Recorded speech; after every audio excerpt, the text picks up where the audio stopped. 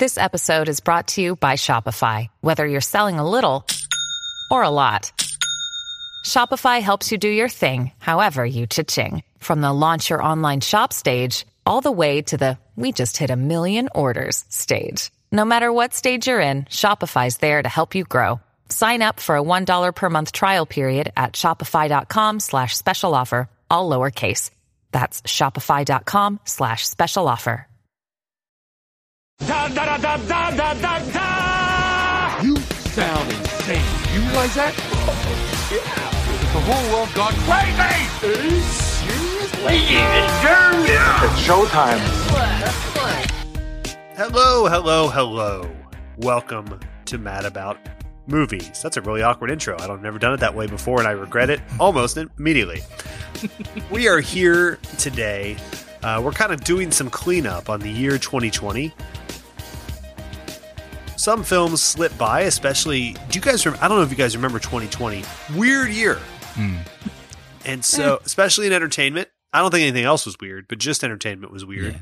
When you're as old as I am, they all kind of run together. Yeah, you know? exactly. Like, I saw that 1918 plague. I saw this plague. Yep. It's all the same. Yeah, it's no big deal. Exactly. Brian is a Highlander, but really lame one. You just kind of It's just through pity. Everyone's like, that's fine. Just let him have it. There's no point. Like we all are. Brian and I are both Highlanders. We just live very boring middle class lives for eternity. Okay, so we don't learn any lessons. We don't invest in anything. We just kind of I can't even pick up a sword. We can't sword fight. Ugly. Yeah, we just can't die with the Undertaker. All right. Well, we've got a little bit of a different lineup this week. Kent is out. Thank God. Yes. Oh man. Kent is out. Sweet respite here. Yeah. He tore both Achilles. Yeah. No, I'm kidding. Tonight is we're recording a different night, and as we all know, Monday night's Vape Club night for Kent. Vape Nation, Vape Strong. No, but Kent's got another obligation with a different podcast, so we are joined. One of my favorite guests, I would say, definitely above Shane. Yeah, but below Will Forte, I would say. I mean, I will take that. Yeah. So I would say that in there. So and also above Sean, was it Sean O'Connell? O'Connor? O'Connell? Yeah. Who knows? Yeah. I think O'Connell. Yeah. The Jai Courtney freak. Mm-hmm. That aged well. Good for him. He's dining out on that one still. So anyway, we're joined by a friend of the show, one of my favorite guests, Megan. Megan, how are you today? I'm good. And I just want to, show my commitment. I moved my vape club to Thursdays. Wow. Well, it helps. That's the perk. Shots at Kent. That's perk of being vape treasurer. When you get an officer position. Vape secretary. Oh, pardon me. I always confuse that up. Vape secretary. Kent's, he's not even a rep at his vape He club. lost the last election at his club. Yeah, there was quite ugly. There was a coup. There was a vape coup contest. Yeah. There was a huge cloud, and all of a sudden he wasn't president anymore when the cloud cleared. Happens to the best. If I had a nickel for every vape club that ended that way. All right. You can't fight Great Melon, The guy went with Great Melon. You just got to respect it and move on. That's all you can do. Exactly. It's like rock, paper, scissors, but that one always wins. You'd think you'd adjust. Wow. Well, I feel like we're off to a good start here. I think this is... We have fun. This is the kind of weighty Oscar discussion that this film, quite frankly, deserves. So we are here to talk Promising Young Woman. And so we're thrilled to talk about this movie, because this was a movie that I don't think any of us knew that it was coming. It was not. This happens every year. These sort of indie films and then end up being kind of the movies you remember certain years by. And that's the exciting thing about doing this show. We've been doing this now hundreds of decades, it feels like, and that those kind of happen every year. Sometimes in good ways, sometimes in bad ways. But this is a movie now that we didn't get to review when it came out, and then has slowly grown, and then all the awards buzz. And then we're sitting here going, hey, we got a free week. Why don't we just admit we were wrong and we missed on this one early, and let's get a review on the record. And then we'll backdate it and refuse to admit we were wrong. So we're set. So we're gonna talk about this really interesting, really original, really fun film. For me, just sort of, this was probably the most like, we loved Little Women last year, Brian, or whatever that was 2 years ago. We certain movies that we just come out kind of on fire for, but those, Little Women especially is like, that's an adaptation. Man, not since Get Out, I don't think, was there a movie that like seemed so original and cool and of the moment and smart, but sacrificed zero entertainment value in the way it chased its own intelligence, right? Which happens a lot, where a lot of times smart movies come out and you go, well, it was a little too, you guys could have, it would have been actually better if you had dumbed it down 5%, but this didn't need to do that anyways. Really, really, like I said, of its time, but still a great, fun, incredible movie with several great performances, but obviously one especially. So I really love this as kind of my 30,000 foot view take, but I'm really interested in this filmmaker, the choices that were made. We'll kind of go through it, but I want to kind of get both of your general takes. We all kind of saw this just because, movie theaters didn't exist at the time. We saw this streaming and we saw it kind of after there was some hype. So did it live up to the hype for both of you is my first question. And I know it's been a few months, so we've all seen this the first time, but did it live up to the hype for the first time? And kind of what was your feeling virtually walking out of the theater, which means, stumbling in your underwear to your guest bathroom to pee because you couldn't the last hour. So what did that feel like? Brian, I'll go to you first because, boys roll and girls drool. I think that's the message of this movie. It's our motto. Definitely the moral. Yeah, exactly. So no, I think I caught it. So I'll shut up now. And Brian, I want to get your general thoughts. Yeah, this was not something that was on my radar at all. And the trailer was out there pretty substantially. Congratulations on the marketing campaign. Yeah. I think they truly did a fantastic job with that. Margot Robbie's company is really doing a good job. She knows what she's doing. Yeah, they really do. But seriously, they did a fantastic job with the marketing on this, because it is, and it probably does benefit a little bit from the year that it came out, and just in terms of, for me personally, the movies that I'm typically going to see, especially at the end of the year, because I say this every year. We get a million tweets from fantastic listeners who are like, "Hey, are you going to review this movie?" And I'm like, I would have loved to have reviewed that movie in September, but there's 400 movies that came out this week, and we can't get to all of them. This year, I mean, similar thing happened as far as the crunch of episodes and whatnot, but I had time to sit down and watch this movie when it came out, or within maybe a week or so. I definitely did not watch it on Christmas, because Cooper was like, "No, we got to watch Nymphomaniac," and I was like, "Dude, we've done that so many times." But it's a family tradition. But yeah, I probably watched this within a week or so of its debut, and it is not the kind of movie it's not on brand for me. This is not my typical type of a favorite kind of film. And I was just kind of, Get Out is a great example, Richard, because there are obviously significant differences between those two movies on every level, but just from like, man, this is a really smart movie that is also kind of like of the pop culture, which is very interesting, and it's handled so well, and it's so well done from a directorial standpoint. You have great performances and all this sort of thing, but it's also, just for me, that was the movie I thought of, because it is Get Out is another movie that's like not on brand for me, and the kind of movies that I really like, that I was fascinated by and loved, and ended up continuing to think about for weeks and weeks afterwards. And that's kind of the thing with this one. This was in my top 10 of the year, and I would never have imagined that I would have had that coming in. And I certainly wouldn't have imagined that I would be like, yeah, I've watched this 3 times, because it's just really, really good. And there's parts, I mean, obviously just content wise, it's very devastating and creepy in a lot of ways, but I'm just so impressed with the way that it's all put together, and I think Carey Mulligan is incredible in it. So yeah, I love this. It certainly lived up to beyond the expectation that I had of it going in, because it was like I adjusted my own expectations very quickly in this one, because I kind of went in thinking, and then I'll shut up. I'm sorry, Megan. I kind of went in thinking this is the type of movie that I'm going to say is very good, but that I don't like, that I don't really, certainly never want to watch again and don't really want to talk about. And instead, 2 weeks later, I was like, Dad gum, that was a good movie. And she was incredible. And wow, what an amazing voice Emerald Fennell looks like she's going to be, and all these things. So, very, very impressed. Certainly lived up and beyond to the expectation. And, I'm glad that we're getting a chance we got a little gap in the schedule. So we're getting to talk about a 2020 movie. Thanks to the Oscars for coming out, 14 months after the end of 2020. It's really helped us in this case. So. Yeah, absolutely. Megan, what were you privy to this as the hype began, or were you kind of like us that you kind of, as it was released and saw the trailer on YouTube and did like, is that McLovin and Bo Burnham? All right. Yes, I was going to say, I feel like I'm the exact opposite of everything Brian said about the history of this, because I was Glad you're here. aggressively aware of this movie. Awesome. I mean, if a trailer, I saw this trailer a year before the movie came out, and if a trailer drops with a Strings cover of Britney Spears' Toxic, it's like, yes, I'm aware, I'm familiar, it's in my calendar.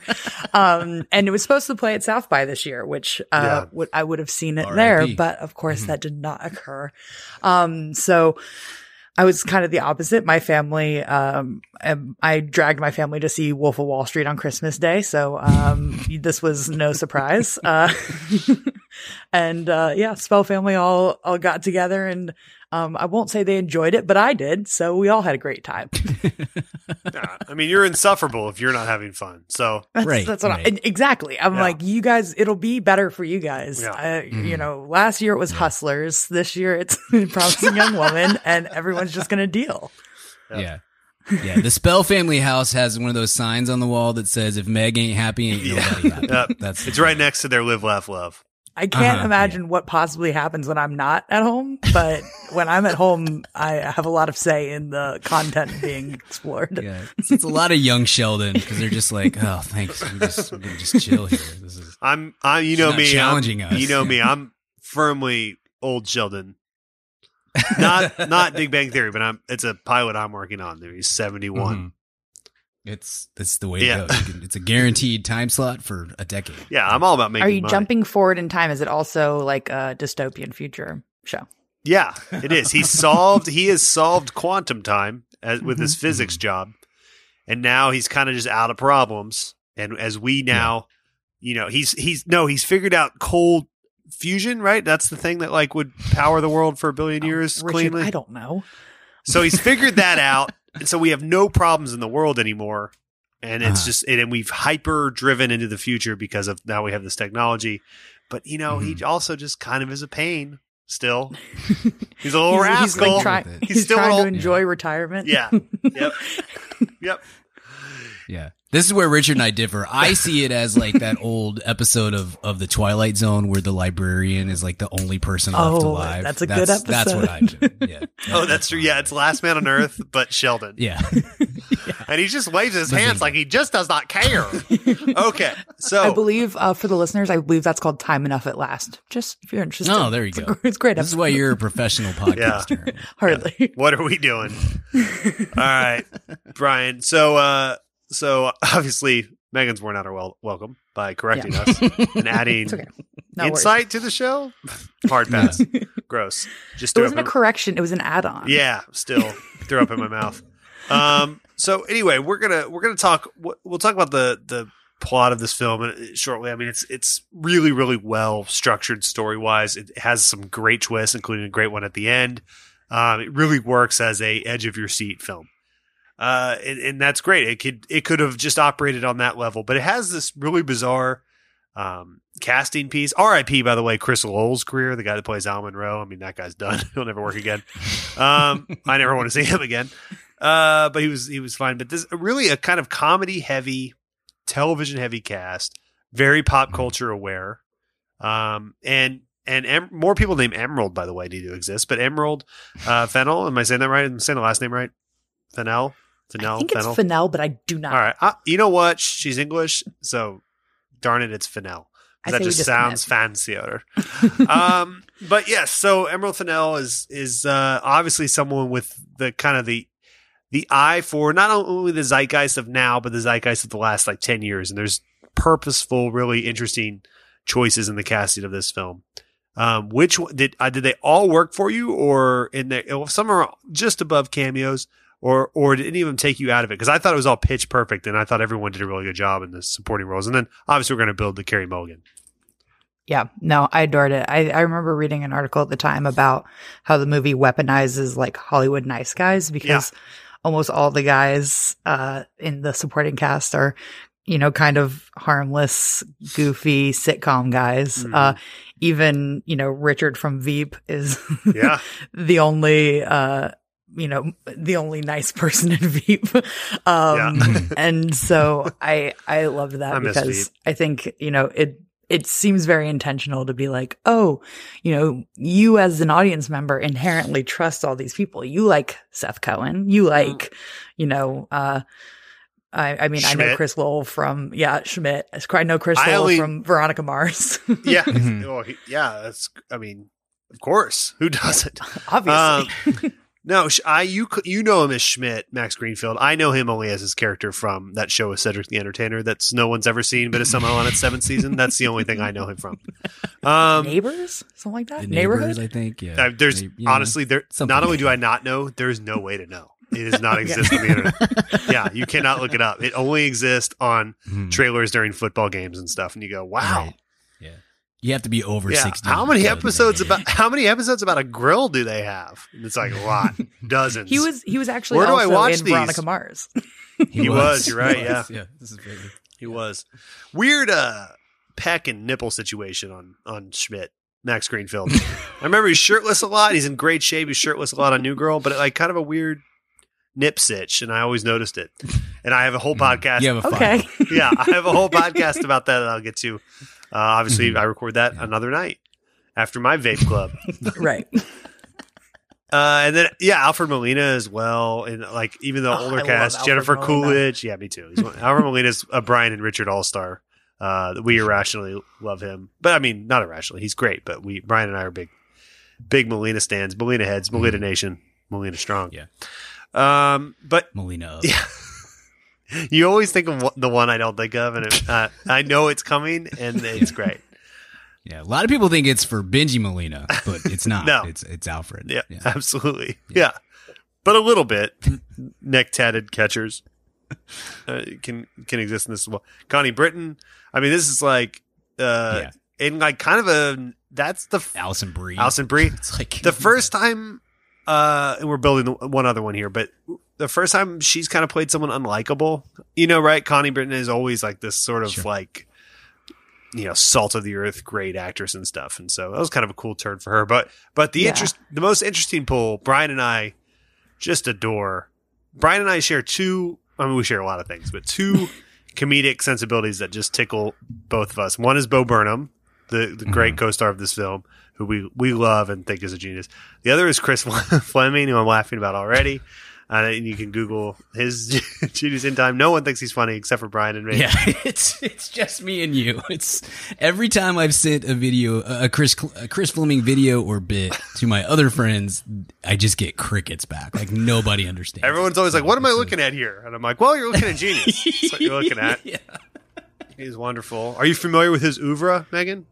I'm not familiar with his oeuvre, but I feel like I see his face. He has like long hair. Yeah, long hair. Okay. Yeah, curly long hair, glasses. Yeah, I'll send you some. Yeah. Okay. Are you cool? You can subscribe to my Substack. Great. Are you familiar with DePiglio?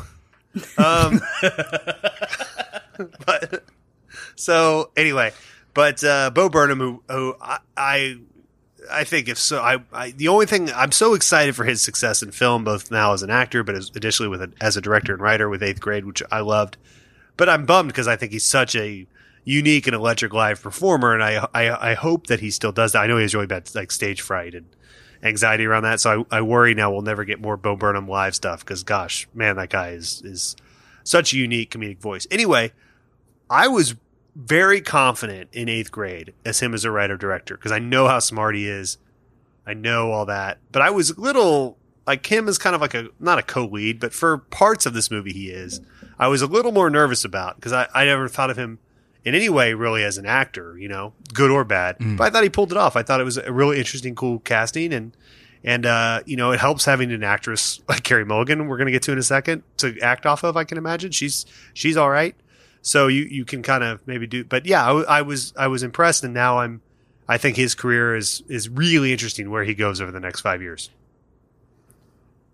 Yeah. Yeah, man. I mean, I love Bo, as you said. And, I'm not sure that I mean, we can talk about Fennell and the casting decision. I love what you said, Megan, with the, casting likable, nice guys, comedic guys from mostly TV shows and things like that, was a really just genius decision. 'Cause I think it sort of frames the narrative of the whole movie, right? Yeah. And so it works really, really well on that front. To the point that it could almost be on the nose if it wasn't handled really incredibly well, which it was. Yeah. So, but I love Bo Burnham, and I wasn't super sure that he was going to be able to do the serious notes of this. And number one, he can, turns out. And number two, kudos to Emerald Fennell for, setting him up perfectly to do those things by, playing him into very Bo Burnham-y, into what he does well, obviously, and what you could kind of typecast him as almost even, to set those things up the way that the movie does, so that then you get a review. I guess we should say we're just spoilers all the way on this. The movie's been out for like 4 months, so it's hard to. Yeah, I have to. Yeah, and this. Yeah, exactly. It's a hard one to talk about without just kind of. And the way that character is written and acted is really important because it kind of is the conduit of how you're feeling about the movie. So when you like him, you're like, okay, everything's going to be okay, and then he takes a turn and he's involved in things, and you go, oh no, this is going to take. It's kind of you ride that character throughout the narrative of the film and in a really interesting way. And oh wait, nope, that's a scarecrow again. Sorry, my mistake. The other thing too, thought it was a human. But yeah, Meg, where do you stand on Bo, and what do you think about his performance? Oh yeah, I mean, I adore Bo Burnham, so I was really excited for this because, this is the first time that I've seen him as like a fully a romantic lead. Like, don't get me wrong, that's not.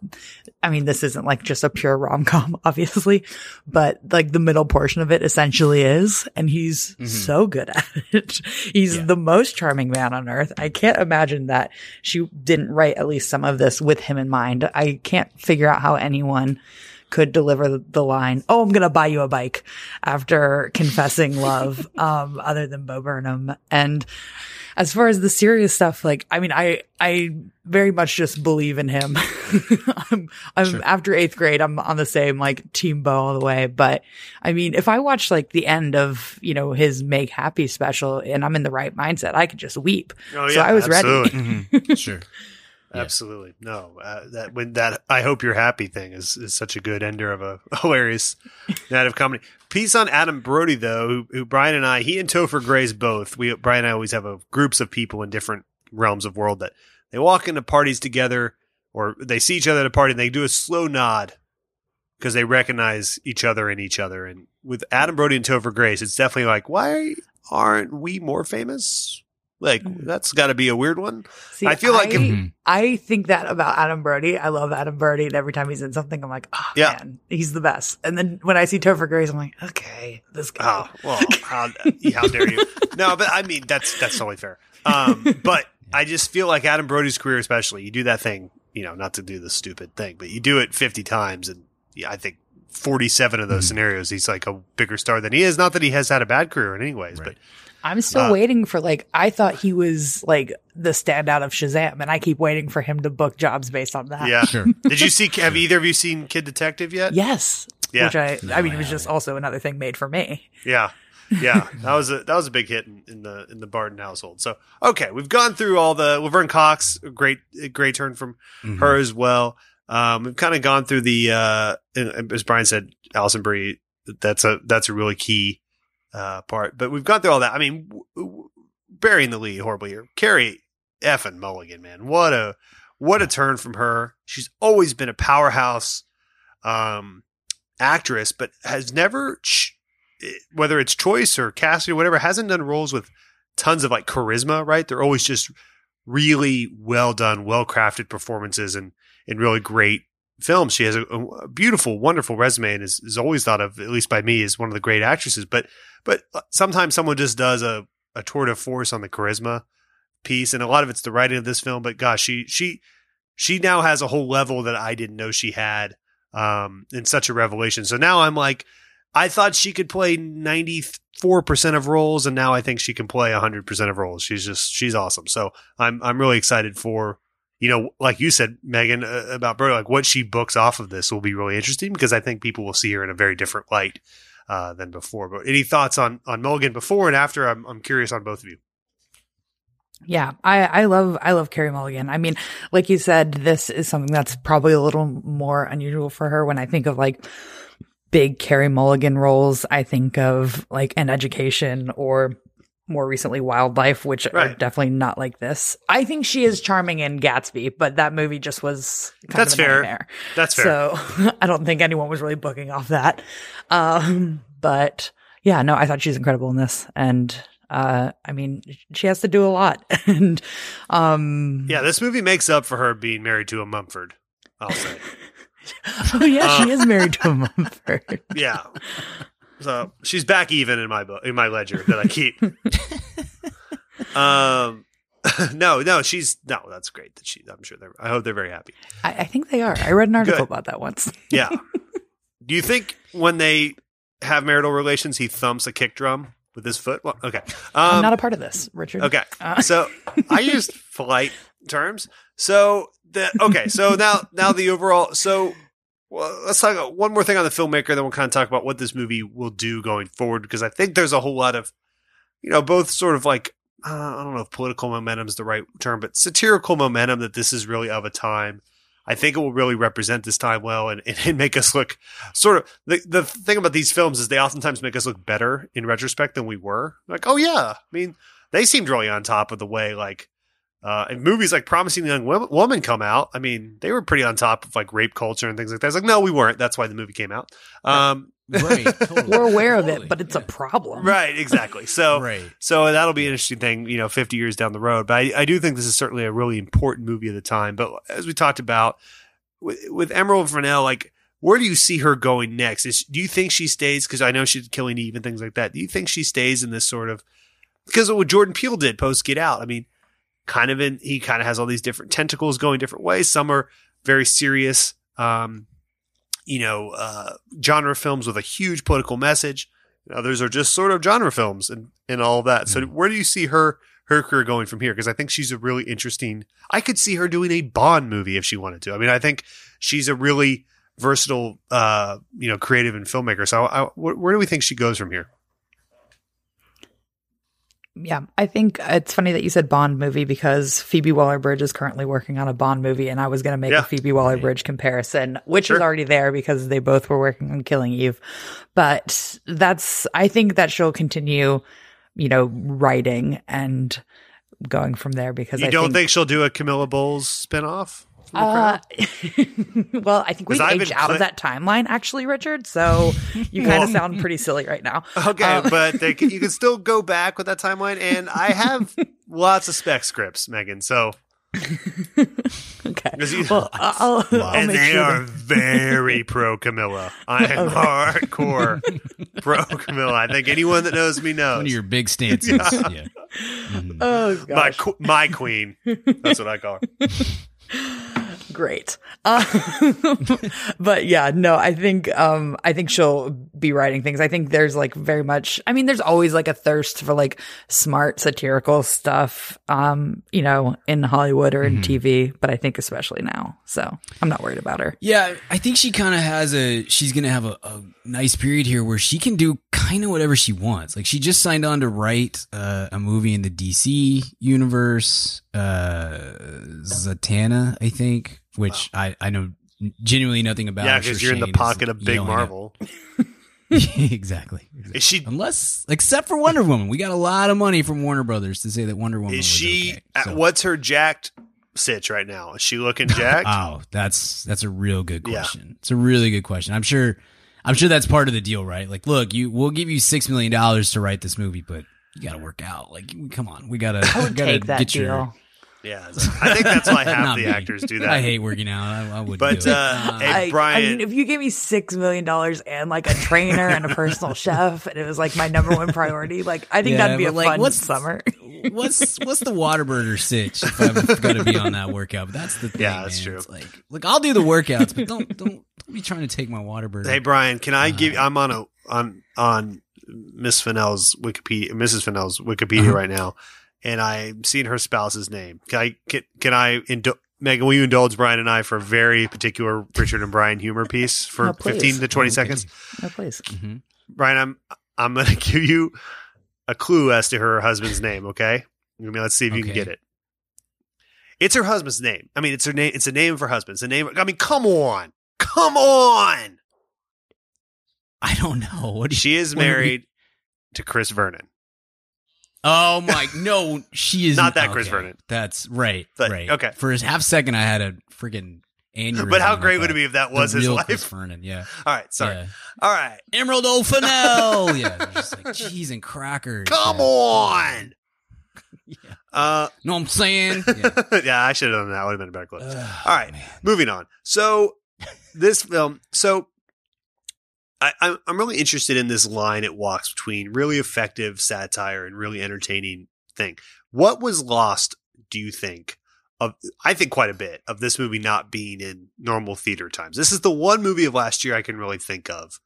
Obviously, there's popcorn movies and things like that, but you know, man, the way TVs and sound systems are now, I don't know. We're losing less and less of that by the theater experience. Sure. What I think we are losing is these really communal, kind of not necessarily spooky, but thriller films that have something to say. And everyone in the audience just, I mean, Get Out's one of the best theater experience I've ever had. And I think this would have been up there as well. And do you think this, obviously it's lost short term because people didn't have the experience, but do you think the legacy of this film will be affected by that at all? I do think that this is something that would have been, just from a buzz standpoint, would have benefited from a theater experience that we're walking out and it wouldn't be maybe quite to the level of a Get Out or like, I don't know, like The Sixth Sense or something like that. But it would be, I think this is probably from the last year. This is the movie that got the most discussion in our Discord. Like I pulled up the spoilers tab, just a second ago, just to kind of surf through, and almost all of it for the last like 2 months has been, Promising Young Woman talk. Cause somebody will watch it for the first time and then go to that channel and there's 5 or 6 or 10 people that'll start talking about it again. And this has happened a bunch of times, over the last couple months. I think that buzz coming out of theaters and that word of mouth would have made it like to where people would say, man, I got to go see this movie, whether they end up liking it or not. Cause it's a pretty, there's a lot of, differing opinions, if not controversy on the ending and what it plays. I'm interested to get your thoughts on that, Megan. I think maybe you can bring more to it than Richard or I can, but still, regardless, I think there would be a lot of people saying this is the type of movie that like 3 weeks after wide release would suddenly go to the top of the box office because it's like, gosh, I've had 15 coworkers tell me that this movie's really it's weirdly date nightable in a bizarre way, given the subject matter. Yeah. But it's kind of it's a fun movie. Exactly. It's so weird that it's a Has fun a great movie given the too, content, man. Yeah, for sure, and it looks beautiful. Like it's just, I mean, if it wasn't commenting on the subject matter that it's commenting on, you would say, "Dadgum, that was as fun a movie as I've seen all year," you know. And then you're like, "Oh, but right, it's about rape, so it's not. Can it be fun? I mean, this can't be fun, right?" But it's just so well done that it's a really interesting and entertaining movie in the midst of telling this horrific story and this subject matter that is, you know, so prescient and important and horrifying, you know, and.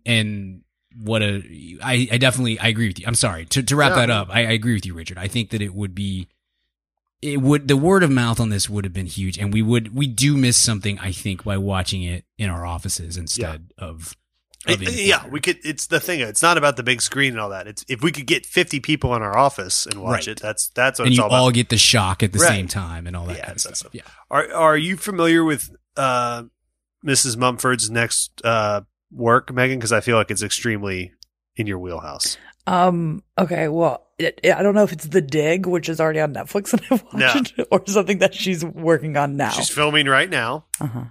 It is a biopic called Maestro. Are you familiar with this project? Oh, I don't.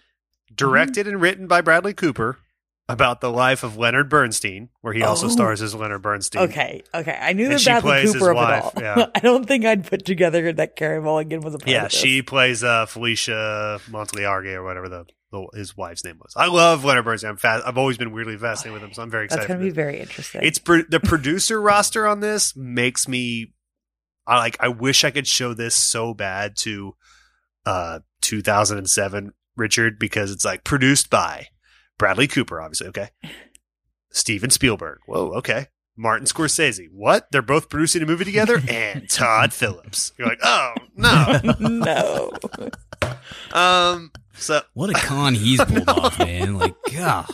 Yeah. Jeez. He broed out with, what's his name? Bradley on the Hangover movie, just riding it. Right. Yeah. You mean that? Just imagine going, taking somebody from 2003 and then dropping them into 2019 and being like, yeah, the guy who's here for the gangbang. He's That's how I felt. That is how I felt in 2019. Yeah, I know. Just imagine the shock you get. I always refer to him as just go ahead and put me back in that coma. I'm good. I'm all right. I would be like the auteur from Starsky and Hutch. Alrighty. So, anything else you guys want to talk about on this one, or do you guys want to get to let's get to a grade and recommend it, or is there any specific scenes that really worked for you? I thought the twist on the end here with she kind of had planned her own demise in a way was really effective. A lot of movies, that's a cop-out ending, and I felt like this totally earned it, and it worked with the time we had spent with this character. So I was blown away by that, to the point of kind of mouth agape and near tears. So yeah. Yeah, I think, I could talk about this movie forever, honestly, so we probably need to cut me off. I'm just going to real quick highlight Bo Burnham singing Stars Are Blind, obviously peak cinema 2020. Thank you very much. And as far as the end, I feel like a lot of Did you not see the Snyder Cut, or? I guess that's 2021. I didn't, but I can't imagine my opinion will change. A lot of year left this year. But so about the finale, I feel like that's something that a lot of people have been arguing about, not arguing, but have disagreements about, in the Discord or otherwise, about that being like wrapping up too cleanly, and being like, oh, this all just kind of ties together nicely. And my argument against that is like, well, I mean, two women are dead, it's not a happy ending. Yeah. Just because Angel of the Morning is playing and, there's the white men are getting arrested doesn't mean that I don't think that they're probably going to get off. This is a very nice wedding. I'm sure they're rich. So yeah, sure. I liked it. I'm with you, Megan. Like all movies are open to interpretation, and great movies, kind of get that conversation going. So that's cool. I'm not that deep. I don't think about things I'm not very smart, as I've said many times, but I watched the ending and I was like, well, that banged. I mean, that was just, that's the fitting ending to this movie. I think it's not a happy ending at all. But I was with you, Megan. I was like, well, I mean, there's like a 90% chance these guys are getting off with probation, because I understand how the justice system works, which is and the other super thing, sad, empathetic. The other thing, I thought it was really cool, really good ending, and a very fitting ending to the movie, especially given that I think the movie is at least half as much about addiction and her own, I don't know, we don't even get into all that, but it's not a clean narrative by any means. No. And processing her grief, is a huge part of it. Yes. And so, I know a lot of people are like, oh, well, would she have gone to the effort to like prepare this whole thing so that the texts come in and, how would she even know, and I was like, I think at this point she's, going off to this bachelor party and is kind of accepting that she might not be coming back from this. I would believe that she made, made plans. And also, she's been, she's been very, I'll say sociopathic up until this point on making, her plans to, enact these, retributions, I'll say, throughout the movie. Sure. So I don't know. Sure. I thought it was good. I mean, there's nothing about that character that says that she wouldn't be proactive in her planning for that kind of thing. That to accept that there's a real chance this goes south. I mean, I'm walking into a frat house essentially full of these lacrosse bros. And if I'm going out, I'm ruining the wedding. So.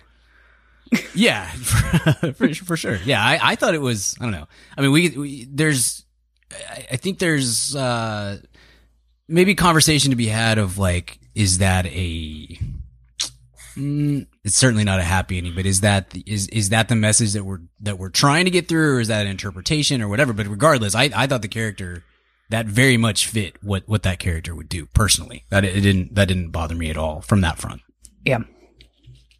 Yeah, like I said, it was very, very earned, very, really well written. Not just, obviously, we say that a lot about dialogue, but just very well written and thought out in terms of the story and the character and the way that all meshed together was fabulous. So go ahead. I got one more question. Sorry, no, I know. Nope, I'm out. I'm taking over this. Absolutely.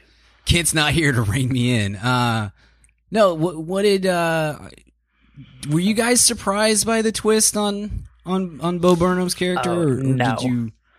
Okay. I mean, see, I was the same. Yeah. I mean, I was walking into it with open arms. Like, I was like, I love him. Sure. I adore him. He's so charming and so great. But I also know that I knew what the thesis of this movie was as it was happening. And in the same way, okay, I mean, can I do a quick spoiler for Knives Out?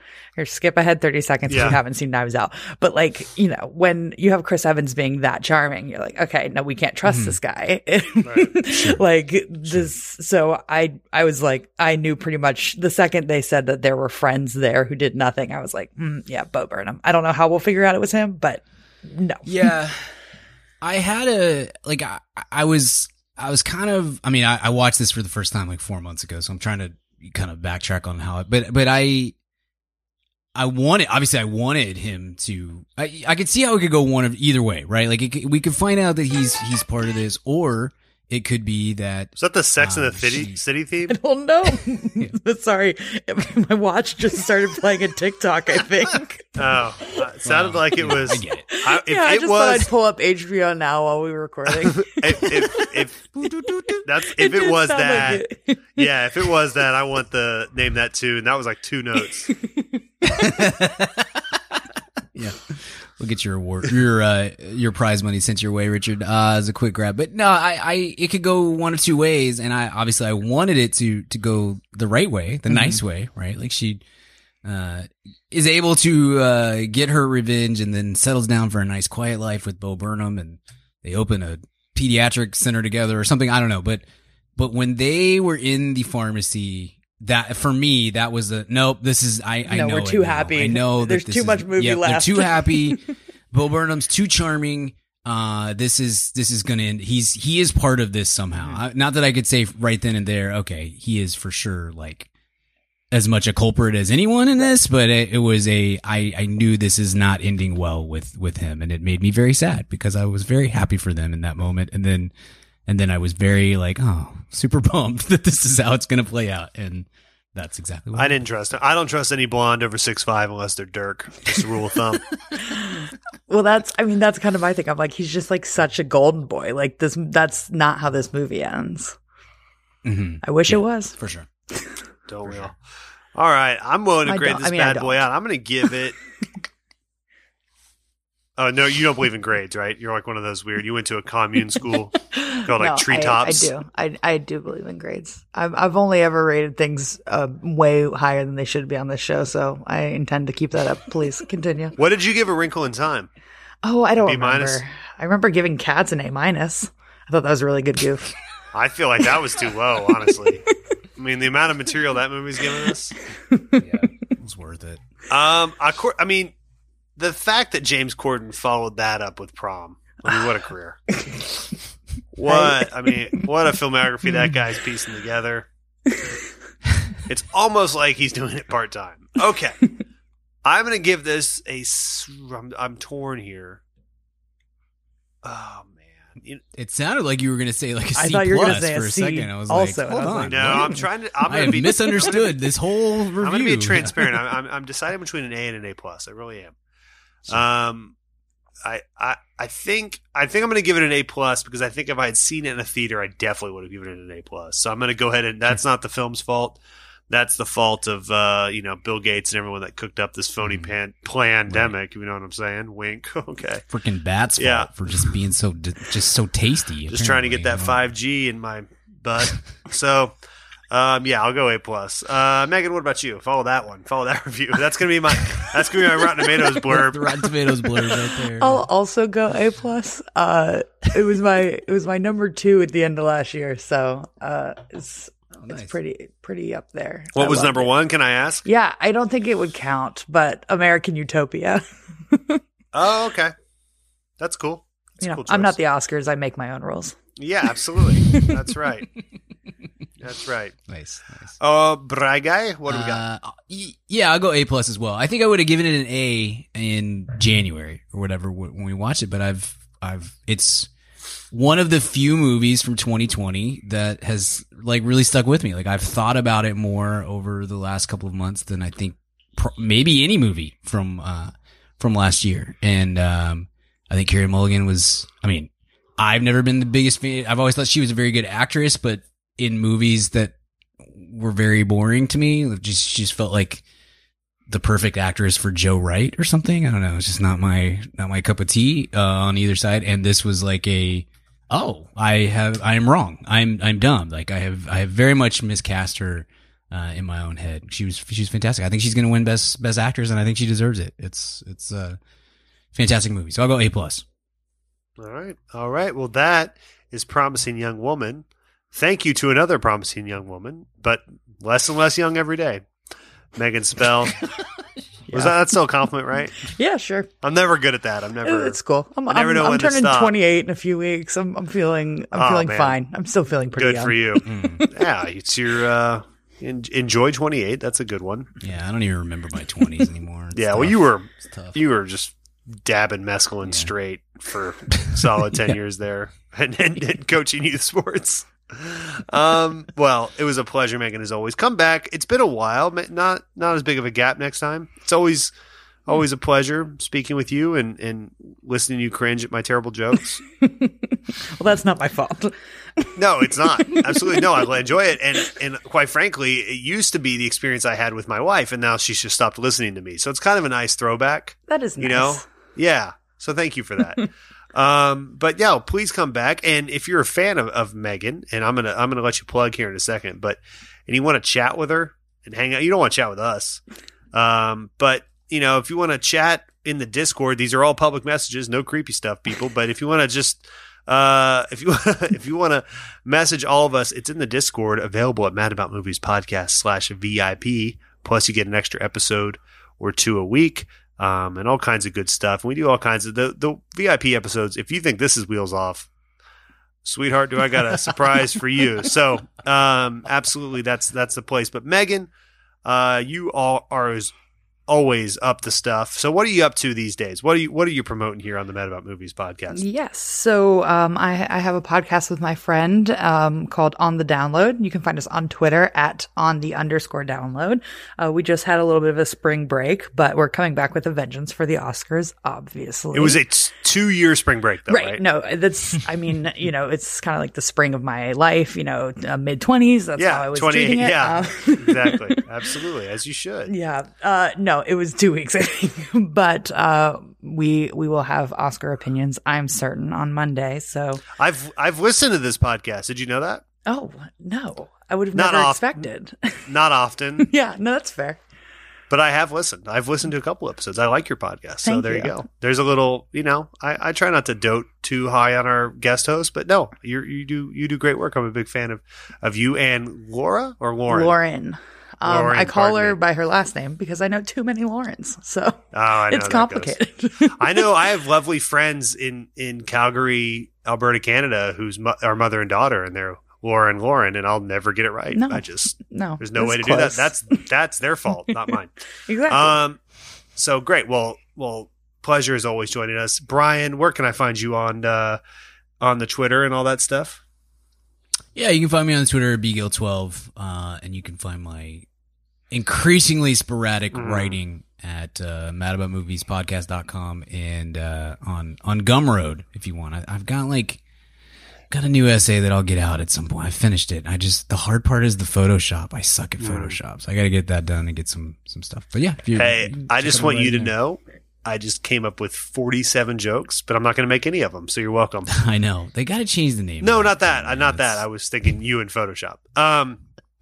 But that too. Yeah, that too. Fine. I'm good with that. Megan, where can I find you on Twitter? If I don't want a VIP chat with Brian and me and you, I just want the layman's lame stuff. Where do I go to your Twitter? Yes, I'm on Twitter at SpellMegan. I'm on everything at SpellMegan. So, yeah. Letterboxd, Instagram.com. Hit me up. Boom. Boom.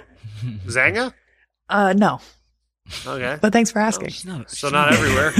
Kind of false advertising. All right. And you can find me and my tomfoolery at Richard Barden, RICHARDBARDON on Twitter or Instagram. Those are my two main hubs, and in the VIP Discord as well. We will be back next week. Oh, no. First, we're going to do a weekly recommend. So let's take a break real quick. Pardon me. Far be it from me. And then we will be right back with a weekly recommend. Weekly recommends. All right, Brian, I'm going to go to you first. What is your weekly recommend? I recommend a book that I just read that is about to become a Netflix series, and that's why I've had this sitting in my iBooks forever, and I saw that it was about to be a Netflix series. I was like, well, I better go ahead and read that sucker. So I did. It's called Shadow and Bone by Leigh Bardugo, I think. Bardugo? I don't know. Got a gasp. It's like that was going to be mine. Well, no. Really? Six of Crows was going to be mine. We can do a joint recommend. I can co-recommend. Wow, co-recommend. look at you. No, co-recommend. It's all good. Yeah. We can co-sign this. I'll notarize it. It's fine. Yeah. I liked this book, Megan. It's sort of like YA fantasy, sort of, I guess. Look, here's what's surprising to me. And maybe, again, I'm not very smart, so it's fine. I hate steampunk. Not a fan. Yeah, I hate steampunk as a genre overall. I'm ambivalent. I did not pro. Get, yeah. Okay. I didn't get any. If you're not pro, real if you're mediocre, ambivalent, you're pro. Okay. Yeah, I mean, I have like a Gongo collection, opposite. but I don't think that's like a big part of my personality. Like, or anything. if you couldn't decide between the Confederacy and the Union, you're for the Confederacy. I'm not certain that's a fair comparison. I mean, have you seen steampunk people? That's no, I don't an hang out with insurrection. people. I hang out with like 4 people. My point was, I did not get like any steampunk vibes from this book, and then I watched the trailer for the show, and I was like, "Did I just read a steampunk novel and not?" I can really tell you know why. it? I can tell you why. Okay. Well, in a second, tell me why. But yes, it's like a fantasy novel. It's YA, but like somewhere between. It's not, I don't know how to put that. It's a little more, I felt like anyway. It was closer to something like Red Rising or maybe the Harry Potter books in terms of like the content. It didn't feel super YA. It wasn't like heavy George R.R. Martin type fantasy to me. So it was kind of Brandon Sanderson-y, I guess, in ways to me. Okay. But yeah, it's just I don't know, another world universe version of planet, I don't know, where magic exists and it's sort of I don't know, only certain people have it, obviously, and you're trying to find this particular person to bring, balance to the world and reckoning stuff. It wasn't a book, honestly, Megan, that I super expected I was going to love. It was one of those that was like, well, it's $3. I guess I'll buy it. Another I'll thing, read it someday, and that's opposite. exactly all what I ever want to read is like fantasy BS. Yeah, sure. I mean, I read a lot of this stuff too, but I don't always expect to like it. It's this weird thing where it's like, yeah, it's fine. I will say I okay. fully only read this because Ben Barnes is in the Netflix show. I'm going to just put that out there. Sure. Sure. Yeah, that totally. But I read it and I loved it. Like I was really, really into this. And, I thought it was, I'm not a very good reader. As I said many, many times, not a very fast reader. And I listen to tons and tons and tons of audiobooks, but there's days where I'll go a week without like actually reading at times. And this was one where I was like, I'm going to like cancel other things. I was like, well, I got this to work on. Nope. I'm going to read this book instead. And I don't do that very frequently. So I really dug it. And I have no idea if the series is going to be any good. But the book itself is very good, and there's 2 more of them. I think. So I just bought the second one. I haven't quite started it yet, but I really dig it. So anyway, Megan, I'm sorry. Go tell us more about Shadow and Bone. Thank you so much for asking. So the reason why the TV show has a little bit of steampunk vibes is because in the Shadow and Bone universe, and I'm sure everyone's gonna love that I'm getting really nitty gritty in this. There is the Shadow and Bone. Yeah, I'll see you guys later. I'll see myself out. There's the Shadow and Bone trilogy, and then there's another duology in the universe called Six of Crows.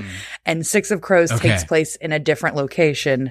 It's basically like a port trade city with a lot of like organized crime. Okay. So the Shadow Can I and ask Bone, you a question? Yes, please. I'm not doing a bit here. So answer this. Yes. Are there actual crows in Six of Crows? Because I really like crows. It's the opposite of steampunk to me. I think they're great. They're really smart. I like that they're called a murder when they're in a group. Yeah. I like everything about crows. One of my favorite animals. Okay. I don't even like birds, but I like crows. There aren't really. Crows is the name of their gang. Okay. That's a huge letdown. I'm no longer interested. Okay. No, continue. no problem. I'm glad that I was able to clear that up for you. But season 1 of the TV show, my understanding is they're pulling some elements from Six of Crows into the Shadow and Bone universe. Okay. All right. That makes sense. So I also recommend it. There's technically another duology in this universe. So there are 7 of these books, and I've read them all in the past month. Wow. Wow. Nice. Hold on. Nice. Well, good for you. Okay. I have a lot going on. A very fulfilling I know social you. life. What are you going to do when we are allowed to be social again? Like, are you? I can't imagine there's going to be that much change at this point. Okay, cool. I'll have to go to more weddings again, but I don't imagine my evenings are going to change. All right, well, cool. 4 weddings and some steampunk is coming to theaters near you. Well, that's a great co-recommend. I'm interested in that. That's a Netflix show that I'm sure will be on in my house. And so I'll dip in and out of it, see what takes. And, that's a cool out of the box one. So cool that you both recommended that. I'm going to go a little more mainstream here, I think, but I know Brian's behind me. It's Top Chef season, baby. Yes. We got a good season going right now. We're in Portland. We're having a good time. Good cast thus far. A lot of using it kind of as a Top Chef bubble and getting a lot of the old cast members in there and getting them involved just to because they shot it all kind of in a bubble environment. So, it's awesome. And I will always recommend Top Chef every year it's on until it's no longer on, which hopefully will be after I die. So fun, man. I love it. I texted you and your wife, during the first episode, or right as I was about to queue up the first episode, and said something like, might mess around and sob my way through the first episode of Top Chef tonight, because it's all these great chefs that we've had on the previous 20 seasons and stuff. And they hit the whole, the COVID restaurants aren't a thing really hard. And I was deep in my feelings. So it was very effective on that front. Great season so far. Yeah, I'm enjoying it. It's really, and ever since Pellegrino rose to the game, we are Lux with Top Chef. The prizes are better. Everything looks better. Pellegrino bringing that. I'm team sparkling water anyway, so I'm loving it. Thank you. You guys really brought it. All righty. Well, it's been a pleasure recording with you guys. We got all everyone's deeds. You can listen to that earlier in the episode. We got recommends out of you. We got a great episode of Promising Young Woman. I'm excited to do this again sometime with the 3 of us without Kent. So let's try to coordinate when the annual vape convention is going on. When is that, Brian? Do you know that off the top of your head? It was today. Or tomorrow. Excuse me. He's at. So is that socially distanced, or they vape through the mask, or you're only separated by the clouds? I'm gonna hopping on a red eye after this. You should paint nurseries with quotes like that. Brian. Well, it's been a pleasure as always, and I look forward to speaking with you both soon. Megan, don't be a stranger, and we will talk soon. And until then, we will see you at the home, but hopefully soon not home, cinema. See ya. Hey baby, I hear the blues are calling, tossed salads and scrambled eggs. And maybe I seem a bit confused. Yeah, maybe, but I got you pegged. But I don't know what to do with those tossed salads and scrambled eggs. They're calling again. Scrambled eggs all over my face. They're making me